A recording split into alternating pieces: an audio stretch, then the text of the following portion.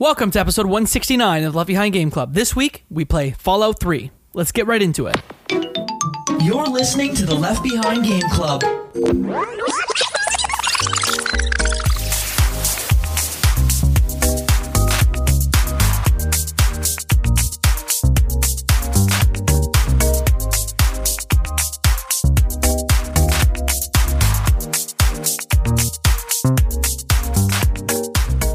Welcome to the Left Behind Game Club, our never-ending attempt to make sure that no game is left behind. I'm your host, Jacob McCord, and today I have one friend with me.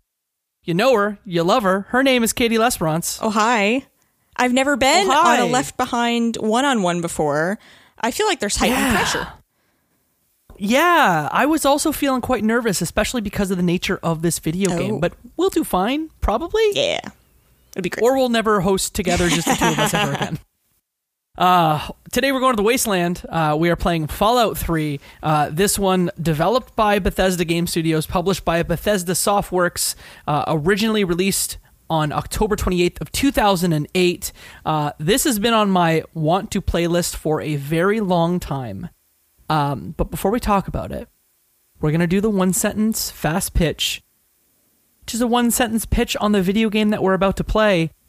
Katie, did you want to kick us off and give us your one sentence pitch about this one? Sure. So I could go the obvious route and just say it's Elder Scrolls meets Metro 2033 and that's it, the end, goodbye. But I'm going to go with it's basically a magazine personality quiz, but in the end times with guns. You know, like, do you want to help? Do you like to help people out of the kindness of your heart? Yes or no? Or do you want there to be a benefit to yourself? Or C, do you not give a bleep about anybody? That's basically it. That's a completely different direction than I was going to take it in. I was going to go basic baddie on this one and just say, it's our inevitable future, the video game, and Liam Neeson's my daddy. Oh, no. Yeah. But the most important part is Liam Neeson is my daddy. Okay. Yes. Should I say daddy again? No, please stop. Okay, cool. I need to know what your history is with Bethesda, because this is my first ever Bethesda RPG. What? Did you know that? No! Yeah, this is my first Bethesda RPG ever. I thought that you had, dabbled in an Elder Scrolls at some point. Never touched one. Oh my God. Yep. Okay.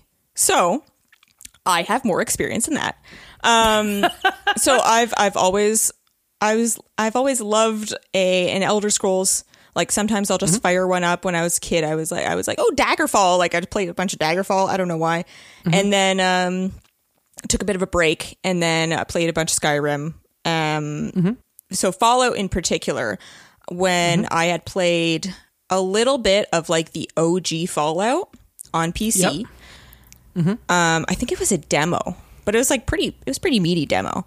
And then beyond that, I couldn't really get much further anyway, because I was a kid and it was kind of hard. Yep. And then just, I don't know, maybe a couple years ago, I fired up Fallout 4 for a bit and put maybe 12 hours into that. And then, I don't know, stopped and started playing something else.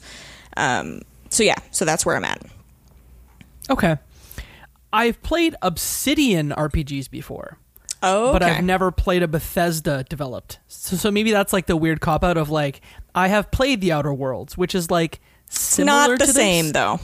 But it's not the same. I mean, they made Fallout New Vegas, so I think they're the closest analog to playing a Bethesda game, and they're all Xbox Game Studios now anyway. They're all under Big Daddy Phil. Yes. So how many times will I say daddy this episode? I'll keep a counter. That's 4 times. So this is my first Bethesda core RPG. I've wanted to play either Fallout 3 or Fallout New Vegas for a very long time. I think it's touted as one of the greatest RPGs of all time. And so I think I could no longer, this is my year of playing RPGs. I'm playing my first Final Fantasy. I'm playing my first Fallout game. I played Chrono Trigger for the first time. So we're doing it. And not to spoil the things that we're about to say on this, but I really enjoyed it. Really? I really, really enjoyed Fallout 3. Oh, I'm so surprised. So I really thought that coming into this, you were going to be like, I see the merits, but it's not for me, and I'll never play another Fallout ever again in my entire life. No. Wow. I am thinking about the next Fallout game I'm going to play. Oh, yeah. New Vegas probably is what I'm thinking. It's probably New probably Vegas. gonna be mine, I just too. know Matthew Perry's like a very core character, and so for some reason that draws me in really hard. Sold. But do you want to talk about like the gameplay of this one or the story setup first? I don't know how to start this. Okay. Why don't I talk about like set up the story? Yeah. And then we can set up the world and how you play this video. I think story and world is how to start, because honestly, I don't think we're going to talk about the story that much relative to the other things. So I think really, because again, this game has been talked about for many, many years. The very short version of this is that we got atomic technology, humanity killed themselves and created a nuclear apocalypse in 2077. That event is referred to as the Great War. This game takes place 200 years later and 36 years after Fallout 2, which those are entirely different games. I don't know if I'll ever go back to it. But you're a character who begins as a child in Vault 101, which is one of the vaults that's protected from the Wasteland, the nuclear fallout of the Wasteland. And basically, you have to just grow up in the vault, and then a thing happens that thrusts you outside into the wasteland. yeah, What do you think? That sums it up. Yeah, you grow up in the vault because So amazing. yes, I like it as a setup because Fallout 4, you go into the vault. Like at the beginning of the game, like it happens, and then you're like cryogenically frozen, and then you wake up later. Oh, Yeah, cool. So that's how that game starts. So this game, I was like, oh, that's a good idea. You're a vault kid, and you've never left the vault, and like those are the only people you've ever interacted with. People like what's his name, the leader of the tunnel snakes, which I couldn't even. Yeah. His name is like Butch or They something. watched Grease too. one time. Yes, they're like West Side Story. They're gonna like be snapping their fingers and saying they're gonna shiv you. Yeah, it's ridiculous. So yeah, you're like, and also they use it as a way to like teach you how the game is played. Like they're like, oh, you're sitting in a classroom, and what are your skills? And you have to like punch in the skills you want, and you kind of set up your, because it's an RPG, as we said, your skills, your character, how your character looks, your perks. I don't know if you get those right away, or you get a couple right away, which are like random buffs that apply to certain things. It could be simple, like boosting a stat, or it could be like, oh, you can eat people now. It's like So amazing. Yeah, there's a big variety I really like. So no, I like the opening, and then also then your character comes out, and it's like, whoa, the world. It makes it more impactful when you leave the vault, because it's a big deal. Yeah, because like the vault door opens, and then I think I remember, and keep me honest here, like you get that thing of like, I've not seen natural light in my entire life. So like the camera kind of adjusts to show you the wasteland. And the thing I was most surprised about, and just remind me, because I want to talk about one thing in the vault, is how bad this game doesn't look. Because this game is from 2008, and obviously I played it on Xbox Series X, first on Game Pass, and then I actually went out and purchased a physical copy of the game for $10 because I was like, I'm not paying $5 for each of the DLCs when I can just go get a physical disc for $10. But I was shocked at how good it looked, because I thought it was going to look like ass, but it actually looked fine. Even when I streamed it a little bit on my Steam Deck through Xbox Cloud, it didn't look awful, and I was shocked. Wow. So I think it looks fine. I guess based on other ones that I'd played, like I played Skyrim, it was kind of along my expectations. I do remember early on you messaged me and also hosts the show, Travis Colnut, that you said this is like. Did I say it's very gray and brown? Yes, you said, so Fallout 3 is really gray and brown. I'm like, yes. And then as I'm playing it, I'm like, I think that this is the grayest and brownest game of all time. Like, I can't think of how it could be grayer or browner. Yeah, it really harkens back to like that era of like bad PlayStation 2 and Xbox game where like every inside like Halo came out, and then there's a bunch of games that tried to be Halo, where like it was a bunch of inside alien ships, but they all look like garbage, and it was just like gray walls and like bad technology. This is like the better, more elevated version of that, but it's still like, I don't want to say it's not good, but it's like you really have to adjust your expectations to be like, no, this is going to be a desert, a wasteland, and any like thing that's not that is just going to be technology. Yeah, the detail level, I think, is as far as the objects around, the environments, the buildings that you see, I think their level of detail is pretty good for the time. Yeah. But yes, when you get up close to certain items, like don't expect the edges to be, you know, super nice and everything to look really pretty or a variety of colors, because you're just not going to get it. They sacrifice texture, in my opinion, for like draw distance, because the draw distance is okay, but yeah, the textures don't look great. Draw distance, and also just like as with most Bethesda's games, like level of detail in the number of different objects and like the amount of attention that they put into how many different things are around you and that you can pick up and that you can use, and weapons and medications and the bajillion characters you can run into, and they all have different names and we'll talk to you about different things. And I'm like, yeah, that's what we're here for, not for you know, things to be super sharp looking. Before we run away from the vault, I do want to say that I was genuinely shocked when your dad is played by Liam Neeson, because I didn't know that was a thing. And I did that thing where I'm like, hold on, is that the Taken Man? And I was shocked. I had to IMDb it and was like, holy smokes, that's Liam Neeson. Yeah. Especially at the Remember time. when like big actors did games like this? I feel like they do now more so than they used to. Like I feel like that's actually, I don't know. Then again, I feel like voice acting now has become its own, like the high level voice acting, video game voice acting now has become its own like celebrity level, where it's like, no, we got a big get. We got Troy Baker, as opposed to we got Jack Black. You know, it's different. Jack Black also does a great job voicing video games, but no, I was surprised too. It made me think of Mass Effect 2, because Mass Effect 2 has a lot of like the Mass Effect series has a lot of like celebrity voice Yvonne actors. Strahovski is one of them. Who else is in that one? There's the one guy besides who's the general. Freddie Prinze Jr. is in Mass Effect 3. Yes, he is.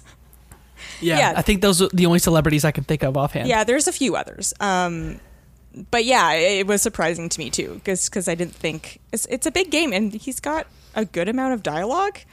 But they give them the right bit roles where like they're the roles that the lines are limited and they're only in certain places. Speaking of Jack Black, like we're both very deep into Psych Odyssey, the Double Fine, like Psychonauts 2 documentary, and they gave Jack the perfect role where like he shows up as a character. They gave Elijah Wood a perfect role too in that one, and they give him a character that fits them well. They can crush it, and it's like only a certain part of the game. And with Liam Neeson, they did the same thing here. Well, yeah, they're like, hey, Liam Neeson, you're going to be the protective father who loves his daughter. Is like, I do that all the time. Or son. That's the role I exceed at. Yep. Yes. You obviously played, you just said it, you played a girl. I played a boy. Any particular like perks or physical assets or like things that you over-indexed on when you were making your character? Okay, so these games, I tend to not lean towards negotiating. I lean more towards... Cool, 'cause I do. Yeah, I figured. I thought so. I lean more towards I want to be able to F up anybody I run into. Because I play these games like a sociopath with a heart of gold. Like if you ask me for help, I will absolutely help you. But if someone crosses me for a half second, I'll just kill them. Like I'll kill anything that gets in my way. But like I'll help everybody. Like I end up the game with good karma, but I want to kill everything. So yes, I lean into like small guns, being able to carry a lot of things, because I want to be able to carry. I want to be able to pick up as much stuff as I want to be able to pick up. Those are my two things that I emphasize in Bethesda's games is load capacity and fighting. And see, I'm kind of like that where like I never want to be over encumbered. So like that's a thing that I invested in as well. But I also want to be like the silver tongued, like good boy with an edge, where like I want to help people. But like for people that I deem bad, I want to like talk them out of their things. And I want to take their things with my words. And then if things don't work out, then maybe you shoot with small guns. But like I want to use my speech abilities first. So like I heavily indexed in the speech abilities, which paid off a couple of times throughout the game. I don't think they paid off as much as I hoped they had, but there was a few times where I went, oh, I really just talked my way out of that. Okay, cool. Or I took this very low percentage chance like speech thing, and it actually worked out.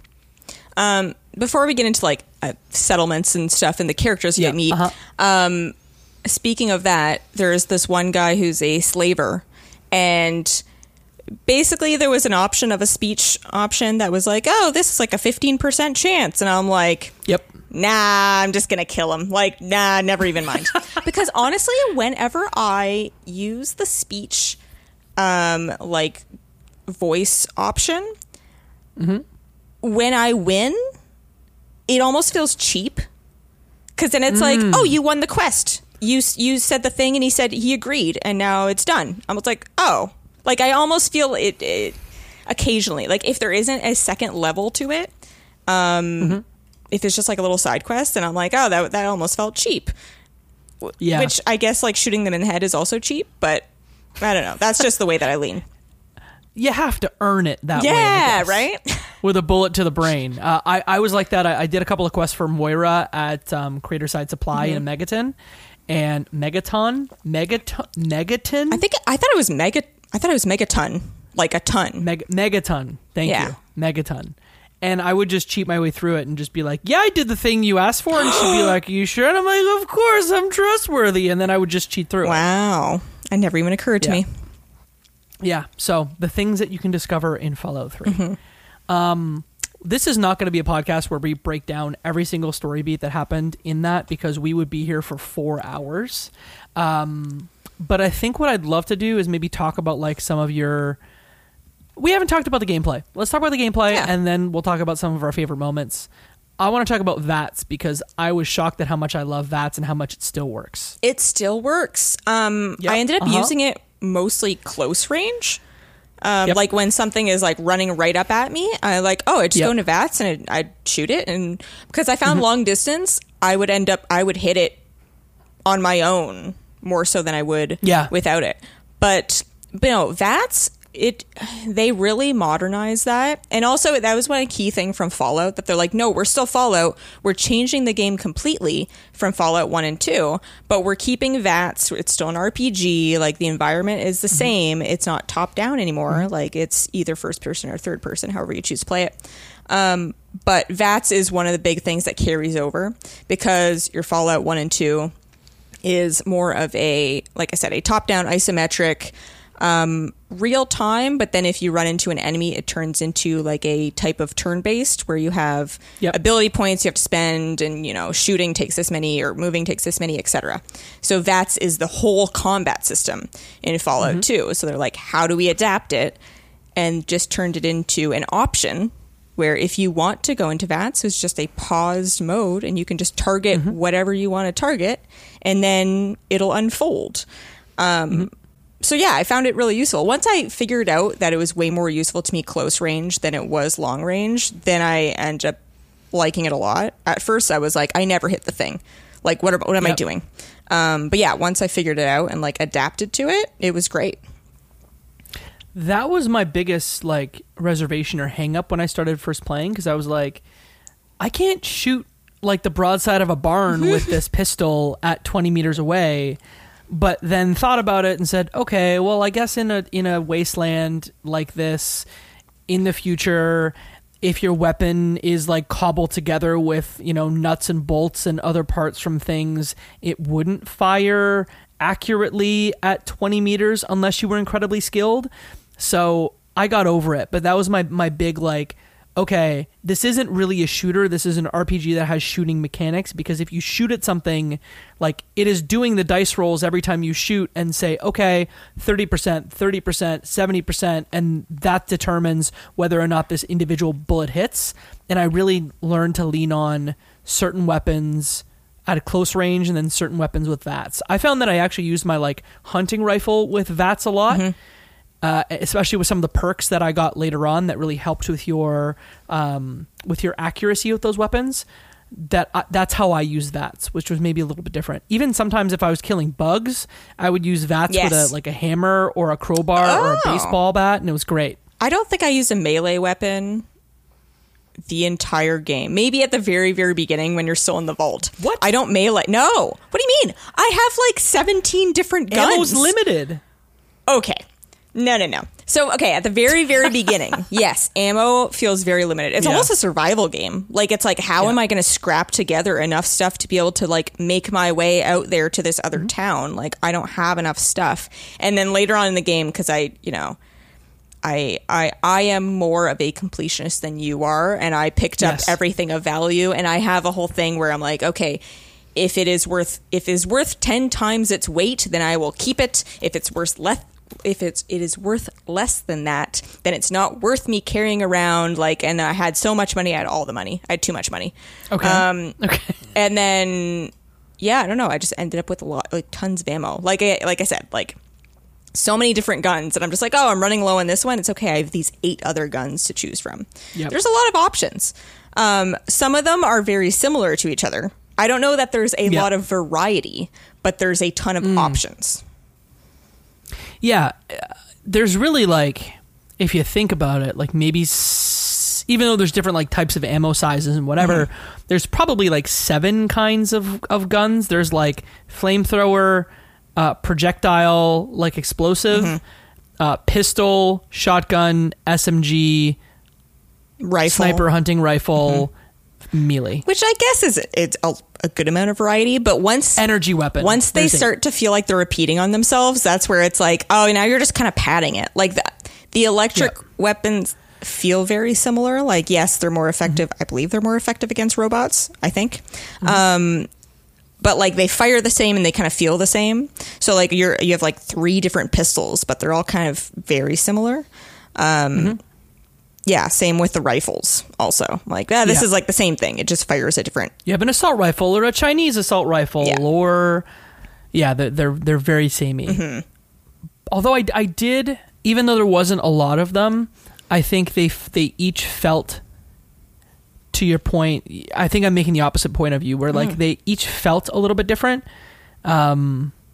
But maybe there could have been more like variety within a category. Because like an energy weapon, I don't care if it's a pistol or an assault rifle as an energy weapon, all of them just feel like crap. Yes, this is true. You know what I want is I want more progression in what I could find. I feel like I could find most things. I guess the plasma weapons were like late game, but the plasma weapons didn't feel new. It just felt a variety of the old like energy weapons I had. Yep. So, and same with like armor. I was like, oh, I'm capped out already. Like I'm not finding anything better. Like this combat armor I have is pretty much it, unless you want to get into your like mech suit thing, which I never like to do. I didn't like it in Fallout 4 either.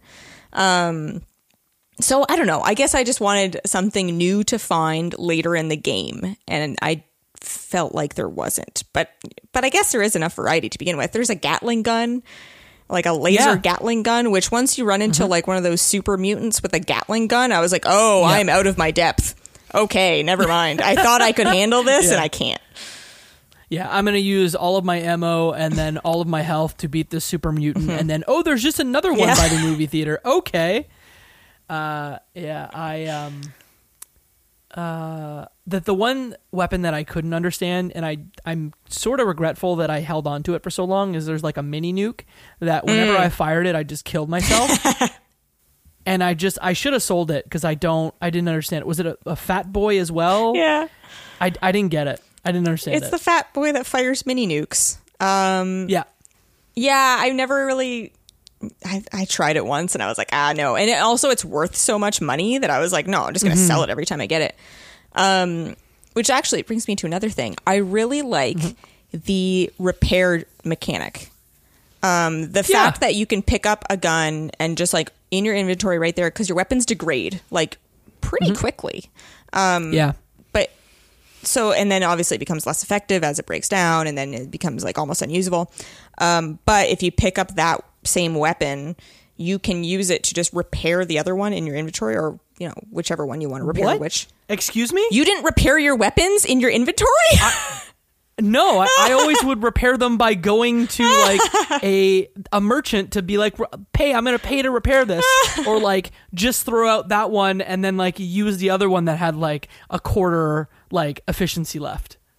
No, God damn, if really? you pick up like 4 assault rifles, you're just like repair, and now you have one perfect assault rifle. I didn't know you could basically combine them. Just like that out in the field, yeah. Oh, Jacob. Next time. Maybe we should break the cardinal rule of podcasting for like tips and tricks like that. Yeah.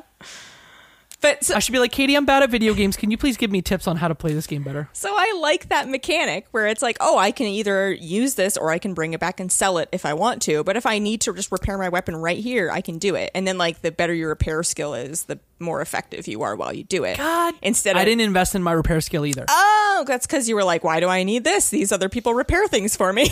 Just, have you heard about money? I've got plenty of it. Exactly. Yeah, that sounds like a person 10 penny who towers is rich in Fallout 3. Yeah, I'll get to that. I have a story about that, but tell it now. This is our podcast, baby. Okay, 10 penny towers. So I think it was called 10 penny towers. So I'm near the end of my playthrough, where I'm like, okay, I gotta clean up whatever things I want to do. This is clearly the last mission. Okay, maybe we say if you're listening and you haven't played Fallout 3 and you want to, it's a 15-year-old game, so like from here on, we're gonna spoil it. 3, 2, 1, Katie, go ahead. So I'm like, well, before I finish, even if I don't keep it, like even if I reload a save before I didn't do it, I need to blow up Megaton just to see what happens, right? Because I have to. Okay. So I go in. It's very easy. He's really like, take this thing and attach it to the bomb, and your mechanic skill has to be high enough, or your science skill has to be high enough. So I'm like, sure. I go down, attach it, and then it's like, okay, now go to this safe place and watch it blow up. I'm like, oh, okay. So the safe place, because the person who asked you to do it is from 10 penny towers. And earlier in the game, I had tried to get in there and they were like, no, you're not coming in. And then he wanted a bribe. And I'm like, no, I'm not giving you money. I'm like, screw you. I'm leaving. Yep. So I just never went in there, just out of spite. So I go back and they let me in because I put the bomb there. And then, so we go up to the balcony or whatever. And I'm around all these rich people in the tower, and I'm like, these people are terrible. And they're like, okay, we're gonna watch it blow up. And then they're just like, they're like sipping their scotch, and they're like, well, that was amusing for 5 minutes. We just blew up a whole town of people. Amazing. And I'm like, screw you people, you are all terrible. I reloaded my last save before I blew up Megaton, went to 10 penny towers, paid the bribe, went in there and just like shot a bunch of people. And because you were like, these people are terrible, they cannot live. So I killed all the security guards, and then I realized that if I kill one of like the regular people, my karma really drops. So I'm like, fine, I won't kill all of you. Anyone who messes with me, though, is going to get it. And then I went to the top of the tower to find the old guy that was sipping his whiskey and laughing, and I shot him and killed him. And then left and was like, all right, I'm done here. And I left and then proceeded to end the game. Man, that is the decision that I like debated on for the longest time in my playthrough of Fallout 3 of like, am I going to save Megaton or blow up Megaton? And I think for me, it was a place that I always went back to. So like even in the end game. So just out of a like utilitarian standpoint, I was like, I need Megaton. I keep calling it Megaton. So I am going to save Megaton. But what I ended up doing is like, first I discovered quickly that like, don't break into other people's houses without, because they will, every single person in town will shoot and try and kill you. Your sneak level better be like 70 or higher, or if you're going to be sneaking into places. Yeah. The first time I tried this, like I also didn't like save for 45 minutes. So I like broke into someone's house and then everyone killed me and I didn't have an autosave. So it was, I lost like 30 minutes of progress. So I learned my lesson the hard way in Fallout 3. But I did the thing where I talked to that person and told him to get lost, the person who was sitting in the saloon in Megaton, and he just like shot the sheriff right outside the saloon. It just like in cold blood, What? in broad daylight, just kills the freaking sheriff. Oh my that God. same guy, because I told him to get lost. I'm shocked. Yeah. That's wild. And like his son is like fatherless in the town, walking around owning a house. This child is like 12 years old and he loses his dad and he's in charge of his house now. And like someone else becomes the sheriff. But I'm just like, damn, I just made that call and like a kid lost his dad. Fallout 3, good game. Yeah. I never told him to get lost because in the early game I wanted to keep the option open. So I was like, I'll just leave him there and I'll come back to him. Yep. I didn't really want to blow up Megaton. Like, I was like, no, the people are there fine. Like, I don't have an issue with it. There's no reason for me to do it. Like, I don't have any incentive to do it. So it was literally just curiosity at the end of my playthrough. Like, all right, I got to do it at least once and just see what happens. Yep. Which led me to hating the other people. But no, that's crazy. I would never have imagined. You'd think he would just go back to his tower.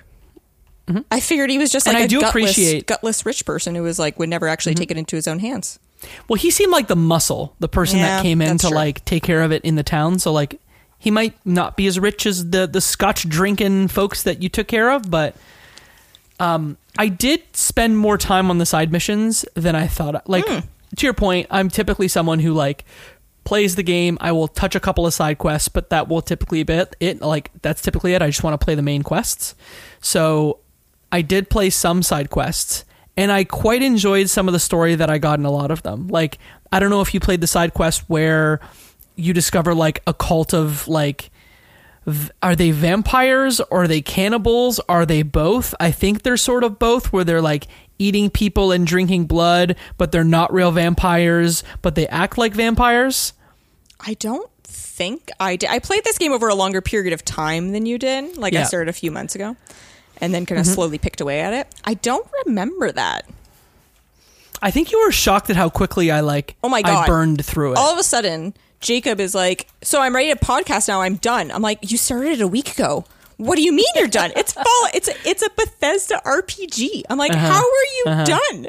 So I assumed you did no side quests. So I'm happy to hear that you at least like dabbled a little bit, because I feel like you have to. Like you have to do it in order to appreciate the scale of the world. And like how many things there are to find. I feel like these days, the things to find are a little bit more varied. Like I feel like they've really figured out how to make everything super interesting. Whereas I feel like you get different levels of how rewarding each side quest is in this. But there are some gems for sure.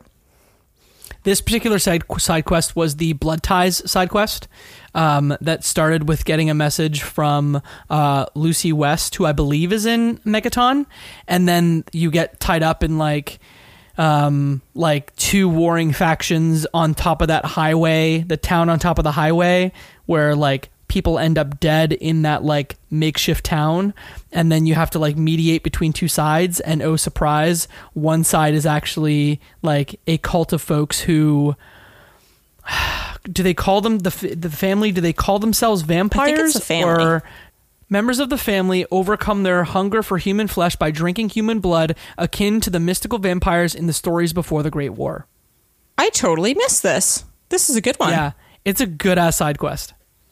And then what it actually gives you is, depending on the way that you solve it, you can actually get the ability, when you get blood bags, instead of 1 HP, you get 20 HP back every time that you use one. I was waiting to unlock that perk all game, and I was like, when am I going to do this? Because right now these blood packs are kind of useless to me. Like they weigh something, whereas at 20 HP, they're sort of useless too. That's true. Late game, yes. But yeah. Huh.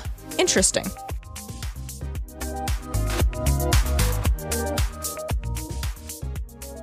Do you feel like you're the only person in your circle who wants to go deep about video games regularly? We were like that too, until now. Welcome to Crossplay Conversations, the brand new bi-weekly topical video game podcast from Luke Lewis, Joseph Hooper, and Jacob McCord. With many years of breaking it down separately on shows like the Left Behind Game Club, Player Podcast, and Lukewarm Games, the gang is finally coming together to publish their gaming group chat in audio form every other week. Expect roundtable reviews of the latest games, profiles of upcoming indies, and insightful conversations about essential topics in the video game industry. All with a mostly positive, insightful, and fun style. Help us out by subscribing on your podcast platform of choice to get the first episodes delivered straight to your feed. And follow us on Twitter at Crossplay Convos for updates about the show. Cheers and happy gaming. Do you have a favorite side quest? I just like exploring the different towns and getting like I love how much backstory they put into each settlement, and like the people, so and so's mad at so and so for whatever reason, and there's the Church of the Atom Bomb over here, and and there's some people who hate the Church of the Atom Bomb, and they're like those crazies over there, and they're all mad at each other, and like getting into like the drama. I thought that was a very thing that you, Jacob, may appreciate is the drama. You know I love the drama. Is the drama. You love the drama. So yeah, like, oh, so-and-so sleeping with so-and-so, and like so-and-so's mad. I'm like, oh, Jacob's gonna dive right into that. Yeah, it's like the OC, but in the Wasteland. Yeah. And so I adored it. Later in the game, there were some perks that I really appreciated, and although I think I ended the game in the like teens as far as my level went, I adored there was an exploding corpse one where like if you did a successful headshot, and it might have been in VATS, they would like explode into a bloody like pulp of like flesh and blood, and it was my favorite thing. That's great. See, that one I was like, I don't know if I want that. I was like, I can spend my perk points somewhere else a little bit better than that. I'm trying to think. There was definitely some. There was one that I just didn't do. It was Stealing Independence that I was like, oh, I kind of want to go like on a national treasure mission and try and find like the Declaration. You had to steal the Declaration of Independence, yeah, right? but at that point I was like, I'm too far in this game. Like, I don't want to do that right now. Another thing of how I approach these games that, for better or for worse, I have commitment issues, like just in life. So whenever any faction is like, join us over here, I'm like, no. I'm going to join you, but what if there's other factions out there that I won't join anyway? Like, I won't join any of them, so I don't know why I'm worried about what else there is going to be. But I'm like, no, I very much am like, no, I'm a lone wolf. I don't need anybody. I don't need you people. I'm around for a little bit. Like, I'm here, and I might help you out a little bit, but I'm not one of you. Yeah, there's a lot of different factions, and, like, separations within the faction. Like there's the Brotherhood of Steel, and then there's the offshoot of them. They're like the Outcasts, I believe, because they diverted in their mission where the Brotherhood of Steel was supposed to like find science, because there's factions who are basically trying to save the world, who are like, no, we know how we're going to save the world.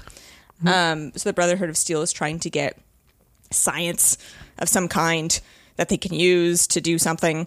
And then they started steering more towards like helping people or like killing the mutants, because there's mutants, because of course there are. And then the Outcasts are like, no, what about the original mission? What about that? So it's like, oh, there's it's just well thought out, and it's like, I really appreciate it. And there's like Big Town, and then later you find the Kid Town. That's like a feeder. Which is great. I love that idea so much. I think that's one of my favorites, is then you get there and you're like, no, but like when you... Oh, it's the Goonies. Yeah, but when we get too old, people have to go to Big Town because you can't trust big people. So like when people get too big, we kick them out and they go live to Big Town, which you find on just like the Wasteland. And I'm like, I found that place 20 hours ago. I'm like, oh, that's cool. Like, I didn't know that.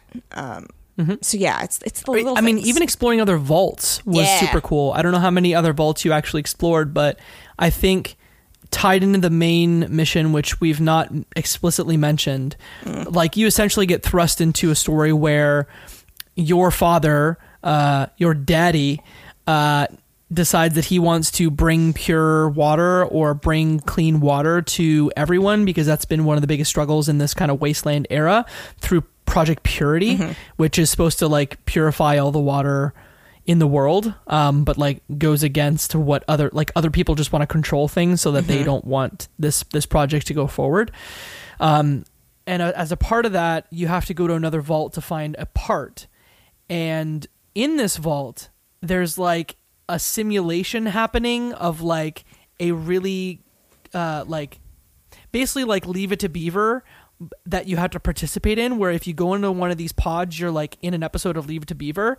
And that's honestly one of my favorite parts of this entire game, where you play a kid and you can decide like, hey, I'm going to like discover how to actually get out of the simulation without killing anyone. But at the end of it, the professor who's in charge of this experiment basically like coerces you to kill every single other person that's in the simulation to get out of the simulation.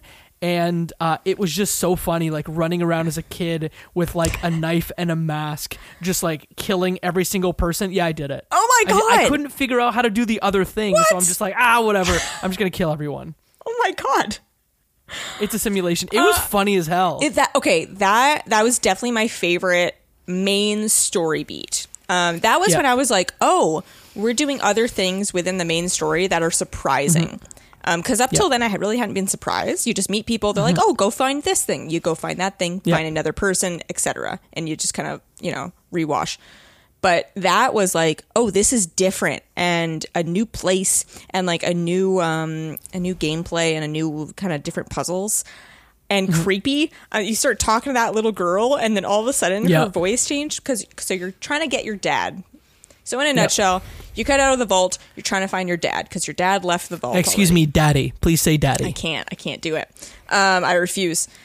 You can't make me. So you're trying to find Liam Neeson, daddy, and then you find, oh, he's somehow in this simulation. Why? I don't know, but sure. The professor who's running it is in the simulation in the center of this little town as a little girl, and you talk to her and you immediately are like, oh, you're creepy and weird. Even just her face modeling, I'm like, oh, you're just unsettling. And then all of a sudden her voice changes to like a grown man professor voice, and it's terrifying, but it's still the little girl. And I was like, oh no, this is weird. I don't like it. Yeah, it was, like I said, it was by far my favorite main story beat because it was just different and surprising. And I'm like, oh, this is a little mini set piece thingy. Yeah, great. I'm going to figure it out. Yep. I killed one person. And then once I did that, and then once the professor was like, haha, okay, cool. Now kill everyone. I was like, all right, I'm not your little like puppet here. Like, don't tell me what to do. Like, I'm too stubborn for this. I'm gonna get back to you. Because your dad was the dog, right? Yes, your dad is the dog. Yeah, great, excellent. So the professor's like, yeah, guess what? If you die in here, you die in real life too. Ha ha ha, she's dead now. And I'm like, oh, because I blew up the one woman because I had her bake a pie after messing with her oven and she died. And then I felt bad. And he's like, yeah, go get the mask and the knife and just run around, which is kind of funny in a weird, sick video game way. But yeah, no, that's when I was like, no, I'm going back into that weird house that I went to earlier, and I'm going to figure it out. And basically, how do you figure out that puzzle? It's like push buttons that aren't apparent. Yeah, so they're just objects. You're basically just touching objects, and then this is not accessible in any way. In order. This is something that, like, today they would have to make a completely different puzzle because it's not accessible to anyone who is hearing impaired at all. Because your only indicator is sound, is like the tone. Because you hit basically you just have to hit items, and then if an error sound occurs and you're like, oh, I did them in the wrong order, and it's really just trial and error, like this one, then this one, then this one, oh, and not that one, which one's the next one, and trying it out and figuring it out. I must have tried it 20 times, and I didn't want to watch walkthrough playthrough, so I just decided to don the mask and become just gonna murder a villain. So you get access to the computer, and then you can basically shut it down with I believe the Chinese something protocol, where basically a bunch of Chinese soldiers come in and kill everyone anyway. And I was like, well, I guess I could have just ran around as a kid and like Michael Myers everybody, but it's fine. We got there. That was the first time where I got a huge negative karma hit when I decided to do that. But honestly, I think my one regret with Fallout 3 is not picking a lane, like a personality, a good karma, good karma or bad karma, because I ended up somewhere in the middle, and that meant that, like, for example, I couldn't bring certain people into my party to be companions because my karma was either too high or too low. My karma was pretty good. I'm not a huge companion person, except for at the very end, which I'll get to, and also a dog meat. Did you run into dog meat? I didn't find dog meat, so please tell me about dog meat. You just run into him. you're just like, oh, there's a dog here. I think I might have fought something. I might have killed something that was trying to like get after dog meat or something. And then dog meat just comes up to you and is like, hi, like, want to be friends? And I'm like, hells yeah, I do.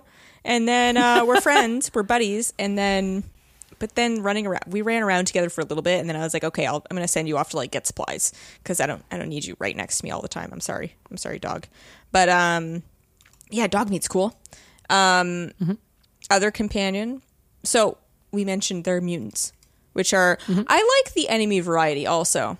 I like just running around, like getting across the wasteland, not knowing, especially for the first like 10 hours or so, not knowing what you're going to run into. Like the first time a Mirelurk comes out of like a lake and starts running at you, and you're like, oh my god, and they're terrifying and really fast and like really spongy, so you're like shooting it and it just keeps coming. That's cool. I'm like, oh no, it's a giant enemy crab.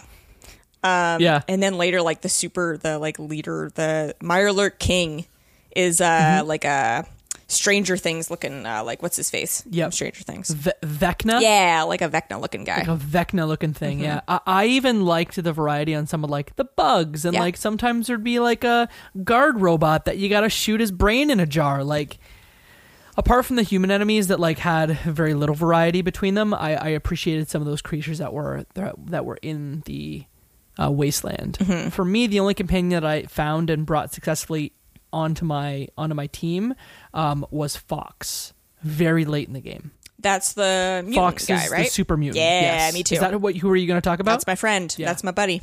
I like Fox. Yeah. What a good dude. Yes. And then comes in handy at the very end, as we said, spoilers.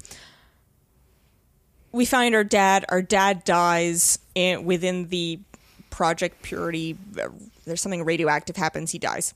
And then it's like... It's basically in the rotunda of the White House, they have this like device that's supposed to purify all the water, right? Yes. But something went wrong. No, the evil corporation people show up. I forget their names.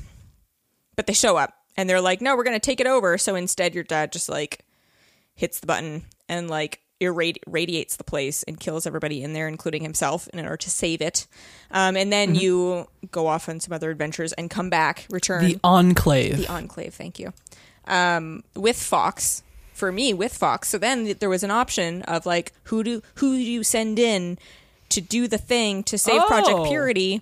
What do you mean, Why didn't I decide to do that? To send Fox in. I sent the woman in. Oh my that was god, with you me. killed her for no reason. Fox is right there. Yeah. And he's like, I'm ready to help. Radiation doesn't affect me at all. And you're like, no, she can go in there to die. Oops. Classic. I did appreciate right before that like there's you basically discover that the Enclave is led by an AI. Surprise! AI is the secret villain of this thing. Oh, you're Voiced right. by Malcolm McDowell. It is our inevitable future. Oh no. Yeah. But I don't know if you realize it was voiced by Malcolm McDowell. Which one's Malcolm McDowell? Malcolm McDowell, I think, was in Star Trek. I'm Googling. Malcolm McDowell, I also believe, was in, keep me honest here, Heroes, perhaps? Oh, I know that guy. Clockwork Orange. I know him from Clockwork Orange, yes. Yeah. Was he in... I have to discover if he was in Heroes. Yeah, he was in Heroes. That's probably what I know him for most. But Legend plays the AI, and you basically approach this giant computer, and you have to enter in almost like a verbal battle with them, where I had discovered that... one, they're on a radio show, which is like, you think, oh, there's a president, it's a man. No, it's an AI with a radio program. It's like, what if Rush Limbaugh, but AI? God. But I basically got into a verbal battle with him where at the end of it, I'm just like, no, you should kill yourself. And it worked? Yeah, and it shuts itself down. See, yeah. speech wins the day again. The silver tongue, baby. In my exploration of that whole area, found his self-destruct sequence. So I got up there and I was like, maybe you shouldn't do this. And he was like, yeah, I'm going to do it anyway. And like, what are you going to do about it? And I was like, I have your self-destruct sequence. And he literally goes like, no, you don't. And I'm like, yeah, I did. I found it in this place. He's like, and like panics. It's like, you wouldn't. And I'm like, I'm doing it. And then I killed it. And it was great. But yeah, the like, crap from the AI is very funny. That whole like last 5 hours of the game, I think like really trucked along really well. Of like, you get captured for getting the Gek. You have to break out of like the Enclave's prison. You discover the Zax artificial intelligence, and then you have a like commie giant robot, a commie iron giant that like helps you assault the White House to like take on Project Purity. It's kind of crazy when you think about it. It is a good, like, fast-moving, all I can think of is French word, denouement. Like the, just end trail of the story. I will say the story I really don't care about. Like, the overarching story, I don't care. They're like, you gotta go find your dad. I'm like, I don't care. The overarching story is a B+ to me. It's fine. It's fine. Yeah.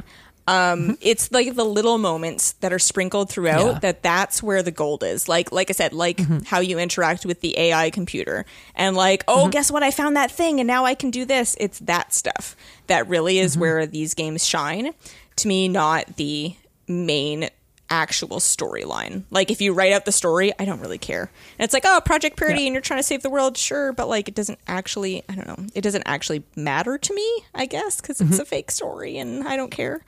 Same thing with Fallout 4. They're like, you have to find your kid. And I was like, I don't care. My kid could be dead. I don't care. Because I'm weird. I don't know. We're both not parents. It's fine. That's true. Travis would be like, I need to find my boy. My baby boy. So yeah, it's the little stuff. It's like the, varied ways of how you can get out of a situation and how you chose, whether or not you chose to like go and enslave that person like that one guy asks you to, which is weird. Yep. Oh, and there's slavers too. Yeah, there's a lot of stuff. Yeah. Did you play any of the DLC? Because I played maybe 30 minutes of Lookout Point. Yeah, Lookout Point. Lookout Point. I went there just to see what it was about, and basically got there and was like, "Oh, okay, it's just more Fallout." Like, I didn't feel the need to do it, and then I left because I already spent I played this game for 38 hours. Yeah, I played this game for. Oh wow! Yeah. Yep, you played longer than I did. I was like, no, I'm good. I don't need this. They didn't hook me in any way to continue playing it.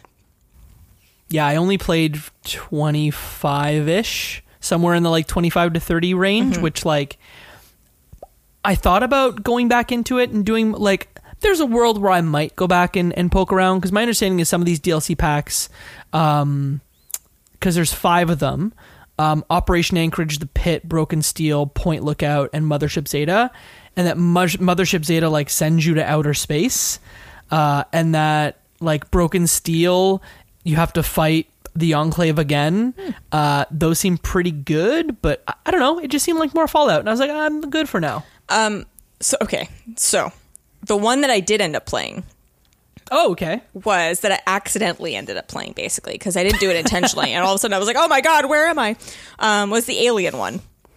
Okay, yep. Which at first was cool because it was different enough that I was like, oh, this is different. There's different stuff. There's different items. Basically, the aliens have been abducting people from all over time. So, like, there's a samurai guy that you let out of a cryo. There's a cowboy. Like, it's just ridiculous and fun. Yep. But you really can't leave until you're stuck in it. Unlike Point Lookout. So I was just stuck in it. And I got really sick of it really, really fast because it was just like corridors. Like shooting aliens in corridors, and it's like, we got to get to this end of the spaceship. All right, let's go down that corridor and shoot some aliens, get the thing. Like, I got so bored, but I was stuck in it, and I didn't want to reload before I did it. So I'm like, no, I'm going to finish it. And I was so mad. I was furious. How long? It's like probably 2 or 3 hours, It was right? too long. It was too long to be stuck in. And again, I was like, this is just hallways, which to me is not where Fallout shines. Fallout does not shine in its hallways. It shines in its wasteland. And I'm like, oh God, now I'm just running around. I got some cool alien weapons, I guess, but like, so then after that, I was like, I don't need to do DLCs ever again. No, thank you. It was cool though that I found a couple pieces of alien like ammunition in a different place. Like I just stumbled upon to a couple like parts and I was like, oh, that's cool. There's like alien weapons. Wonder where those are. And then like many hours later, accidentally found the spaceship and then got zipped off into space. So yeah, it in concept, it was cool. But actually playing through it, I was like, oh God, get me out of here. When is this going to end? Like, please make it end. So I guess if folks want to poke around with the DLC, like Mothership Zeta may not be maybe it. not. If it's the last one, maybe that one's the last one that, you know, they're running out of ideas a little bit, but that's okay. Hey, Katie, you want to talk about bugs? I mean, it's a Bethesda game, so of course I do. Okay, actually, there weren't that many. There was a couple times where I was like, I can't get out of here, and I'm pretty sure that something was supposed to have triggered. Actually, in the alien place. Oh, not like big bugs that are in the wasteland. You want to talk about this game being buggy? Yes, of course. Oh, okay. You thought I was going to go off on like a 5-minute diatribe about bugs? Yes. Oh, okay. Yeah. The bugs are too big in this game. big. I hate bugs. It's ridiculous. Of course, one of the big ones that like impeded my progress was on the alien ship where I was already mad. And I'm like, the door is supposed to open. I know the door is supposed to open. And I had to reload a save and I was so mad. Obviously, you know, as happens in most Bethesda games, you have random enemies just kind of like flinging into the air, like miles into the air and disappearing. And I love that every time it happens. Did you play this on PC? Yes. Okay. What did you play it on? I played it on Xbox, and I didn't experience that many, like... Did I clip into some textures? Did I get stuck on stuff sometimes? Sure, but, like, nothing major. Yeah, all of a sudden scorpions just, like, slingshots into the air and disappears. Love it. Or a car, like an exploding car. I always got caught by the exploding cars. You're in a firefight, and all of a sudden the car next to you explodes, and then you die. No. Never got hit by an exploding car. Oh, my God. It's bane of my existence. One of my big bugs, which almost felt like a feature, was, okay, you know the guy in Megaton who will buy your scrap for like 10 credits each time? Yeah, the guy who's on drugs in the like water plant, or no? Is he on drugs? I don't remember him being on drugs. Maybe not. Maybe he's happily on drugs. Anyway. Oh, you know what? No, it's the other. There's like the black guy in the water treatment facility, Walter. I believe, and then there's which is Walter, and then there's like the rich white kid who like does drugs at night in the water. Who's plant. just like, why are you here? And I'm like, why are you here? And then we just walked away from each other. Oh no, there's a quest line where I'm like, I want to buy your drugs, and he let me buy his drugs at nighttime. Oh, nice. Yeah. So Walter, I had been just like selling him so much scrap for so much money for a long time. And then I went back to Walter because I had like, 30 pieces of scrap. And I'm like, I'm going to make so much money. And Walter's not there. And I'm like, where are you, Walter? So I wait a couple hours.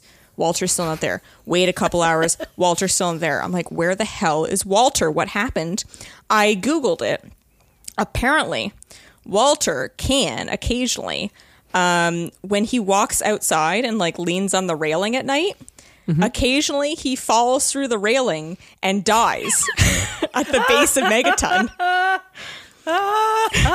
That's so great. Oh my God. And like you might be able to find him. You might be able to find his body, and apparently you can like resurrect him with like a cheat code or something. But I was just, and I tried to find him, not to resurrect him. It's a feature, Katie. I just wanted to see where he was, and I couldn't find Walter. But I'm like, that must be what happened because he's gone and he never came back. And it felt like a feature. It felt like you thought this was always going to be here. Guess what? Nope, he died because this is Fallout and bad things happen to people. I'm like, but Walter, it's emergent gameplay, don't you know? Yeah. So that made me laugh. They prayed before prey prayed. Yes. So instead of, aside from the one like impeding progress bugs, I didn't have any like bad bugs that like negatively affected my gameplay, which is good. Okay. I didn't have any, which I was surprised on because like, that it used an old engine, and people used to say like that Fallout engine sure is crap, right? So many bugs. We'll see what happens with by the time you hear this, Starfield should be out, so we should know if it lives up to Matt Booty's expectations of this is the Bethesda game with the least amount of bugs ever. Which I don't know. It's the biggest, so how can it have the least bugs ever? I don't believe it, but okay. My last thing I just want to touch on is you can run into someone who runs a did you run into the railroad lady? No. Who's trying to like free cyborgs, like No. robots. So Oh, I think I got partway through this quest and then like abandoned it. Was it like, you have to look for my cyborg? Yes. He's and like- find known information? yeah. Yes. So he's I got like halfway through that quest. Actually, you know what? That's my favorite side quest aside from this railroad. Oh. part. That is my favorite one Okay. because it was just written really well. Where the guy's like, no, he ran away. Like, just get him back. And you're like, and you can be like, why did he run away though? Like, did he want to run away? Like, and he's like, no, he doesn't know what he's doing. It doesn't matter. And then you can find stuff that basically there's like audio logs and stuff of like the cyborg being like, no, I want to like live my life. And like, he's clearly gained like self like actualization and like sentience? Yes, he's gained sentience. He has like wants and desires and needs and like wants to leave and live a life and all that stuff. And you can kind of come back at the guy and be like, it sounds like he just like you know, he knows what he wants. And he's like, no, Yeah. he's a robot, it's fine. And then you can go out and basically, so I ran into this woman who's like, it's poorly named, like it's like, oh, this is too on the nose. She runs an organization called The Railroad that tries to save enslaved robots from their slave masters and like get them away. And I'm like, did you have to call it the railroad? And it's like, I don't know, Maybe a little too on the nose. it's too on the nose. I was like, I see what you're doing, but like, you didn't have to make it reflecting on race if you're not going to like dive into it. Like it just felt half-hearted. Cheap? Yeah, it felt cheap. I was like, if you're gonna do it, do it, but like, don't just slap it on there to make it resonant to this person. And the We call that pulling a quantic dream. yeah, basically, because the woman who runs it also is black. So I'm like, oh, so you thought that it had to be a black woman running the railroad? I don't know. It was weird. But aside from that, so you can basically get a part of that cyborg and bring it back to the guy and be like, yeah, I killed it, even though you didn't, and like tell him you did. Nice. And save Okay. the machine. Aw. Yeah, which is what I did because again, I'm a sociopath with a heart of gold. So yeah. What part was it where you're like, take my baby toe? Was it like spoilers for Netflix's You? Did you watch that show? No, I was like, what are you talking about? Skip ahead 10 seconds if you don't want to get spoiled by You.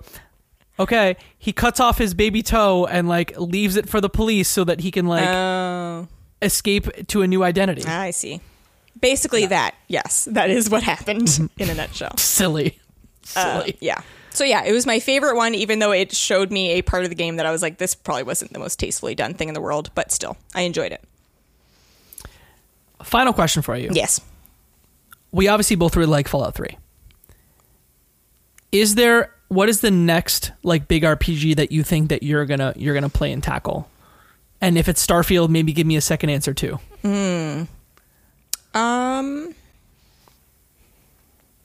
Maybe New Vegas? Like if I'm gonna stay in this lane, but you know what? I never played The Outer Worlds, and I'd like to. Ooh. So maybe that one. I don't know. Okay. Hold on. As someone who has played The Outer Worlds, I have to tell you that like that was my first introduction to this style of game, and I really enjoyed it. It had a lot of the same DNA, but I remember the shooting obviously being more modernized because it's a game that came out 12 years after this one, and I do remember liking some of the characters and the world and the stories that were being told. I think either. So actually I did start playing Breath of the Wild and then set it down. Okay. I may get back to that. Okay. I don't know that I count that as an RPG. It's an open world thing. It's not, light on the RPG mechanics. Maybe I'll go back to Cyberpunk because I never finished it, but I really liked it. Like I really liked Cyberpunk, but it's just, I'm a person who doesn't race through these games, and then I had spent so much time and then something else had come out, but I'm like, I will come back to you, Cyberpunk. So maybe that. Mm-hmm. Yeah, I think for me, like, I'm definitely going to try Starfield because, it's on Game Pass, the greatest deal in gaming, so you can't, like, it's free to try because I pay for this service. It's not really free by definition, but you know what I mean. But I think the thing that I'm going to start doing is like, especially as we are now doing less episodes of this podcast, like I think what I'm going to do is set out like 3 games every year that like from my backlog that I'm going to set on a chart and be like, I'm going to play these 3 games this year that are old, and anything else I do is gravy. This year it was Chrono Trigger, Fallout 3, and Super Mario Odyssey. Next year, I think my next one of these might be Fallout New Vegas. Oh, yeah. I want to play Fallout Yeah. New Vegas now, especially. And I think there are more. Tell me, did they fix it on Xbox with your movement in Fallout, when Fallout 3, where if you're going diagonally, at the end of you walking, it'll like take a sidestep because, I don't know, it can't figure it out. Oh, I didn't notice that. Oh, if you didn't notice it, I didn't then it notice doesn't that. do it. The version I played on PC, it still had that, and at first it drove me nuts, and then I kind of mentally got over it. But I think New Vegas has more mods to like fix bugs. Maybe, I don't know. We'll see.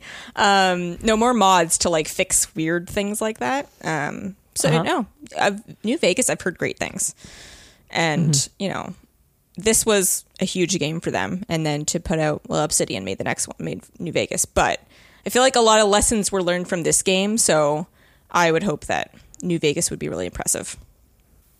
Yeah, I just heard Matthew Perry's in it, and I said, "Oh, I like the Friends, man. Okay, let's do it." Could I be any more in Fallout New Vegas? Could I Chandler be any more? Bing. Never mind. Did I just miss a Friends reference? It was his thing. Could I be any more? Whatever. It's okay. Let's move on. Yeah. Let's move on right to the end of the show. Hey. Hey, if you like this program, do us a couple favors. One, send it to a friend, because that's how people hear about podcasts. And if you made it this far, you probably liked us, or you hate listened. And if you hate listened, then we should have a conversation. You can find us in the Discord. And then maybe tell us you hate listened and then got into our Discord. Actually, don't do that. If you loved us, come find our Discord, leftbehindgame.club/Discord. It's a lovely community of folks who love to talk about games and video game deals and what's going on in this crazy world of video games. And then, give us a 5-star review on whatever podcasting platform you listen to on this. Did you know that Pocket Cast now has reviews, I guess, but you can't do them yourselves? It just creates them based on other platform reviews. So, like, I don't know, Apple Podcasts, 5 stars, Spotify, 5 stars, Podchaser, 5 stars. If it's 1 star, take it back. I don't want it. Katie. Yes. Where are you on X? Oh God. So when this comes out, I don't know. As of recording, I'm in the process of shuffling over off of that other one. So I'm still there. Like, I'll still have my account. If you message me on there, I'll still get the notification. But I will probably, when this comes out, be on Threads, I guess. Okay. Same username, Lesperak, LESPERAK. I'll probably be talking about the same stuff, just over there. But again, the other one will be open if you want to talk to me there. I don't know. We'll see. I'm at Jacob McCord on everything. Yes. Except for Blue Sky.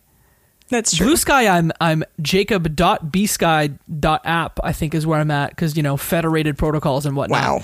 Wow. But you can find me everywhere. I'm in limbo too. Like, not to make this a podcast about social media apps and which ones that you use, but a lot of people have been like exaggerating about like, oh, the platform's dead for a very long time. But this week, I truly, as of recording, I truly felt a shift in the platform. In like, the search is only for blue checks. Yeah. I feel like my posts aren't being seen by my friends. Yep. Every time I go on the For You page, it's Crypto Bros and I want to die.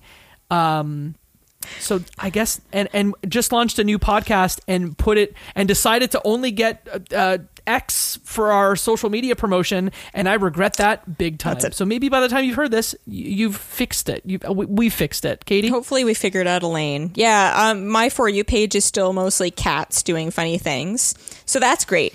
But no, it is the first time that I actually noticed, like, oh, it's significantly worse. And that was, yeah. And I'm like, I just don't want to open this app that's called X, because it just reminds me of a very egotistical person who runs it. And I don't want to interact with this anymore. So I'm probably on Threads as of this recording, as of this release. You want to hear the fun thing that I discovered this week? Oh, no. Probably. Sure. Let's go. You know how you used to be able to... So obviously you launched a new podcast, so like want to follow with that account. I'll tell you about good, the new by the way. Podcast. Listen. Thank you. I'll tell you about it in a second.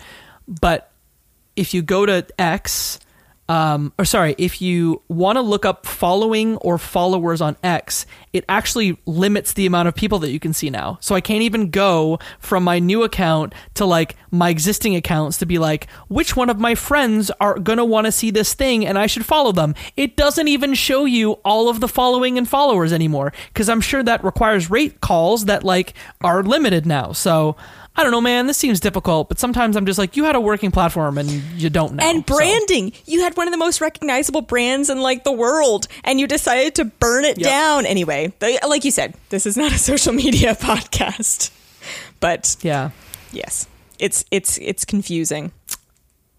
So Threads. I have a new podcast. Yay, new podcast. Threads. I have a new podcast. It's called Crossplay Conversations. It's with friends of the show, Luke Lewis and Joseph Hooper. It is a topical video game show. So if you're worried about, me never appearing on the Left Behind Game Club again, do not worry. I will be here as much as I have been. But that is a bi-weekly topical game show where we talk about new games. So you might like old games if you're listening to this, but if you like new games, consider giving us a follow on all of your podcast services. We're on YouTube as well. Again, that's Crossplay Conversations. And that's all I got, Katie. Got anything else? That's all I got.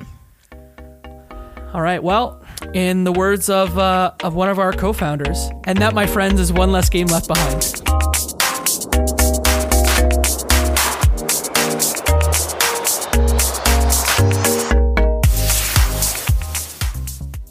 Video games are a unique medium. They can tell stories, Immerse us in strange, fantastic worlds. blur the very boundaries of our reality. But at the end of the day, video games are fun. Whatever fun is to you. I'm Jeff Moonen, And I am Matt, a.k.a. Stormageddon. and on Fun and Games, we talk about the history, trends, and community of video games. It's a celebration of all the games we play and all the fun we find within them. And there's so many more games out there, so we hope you'll share in that conversation with us. Fun and Games podcast with Matt and Jeff. Find us on certainpov.com or wherever you get your podcasts. And happy gaming.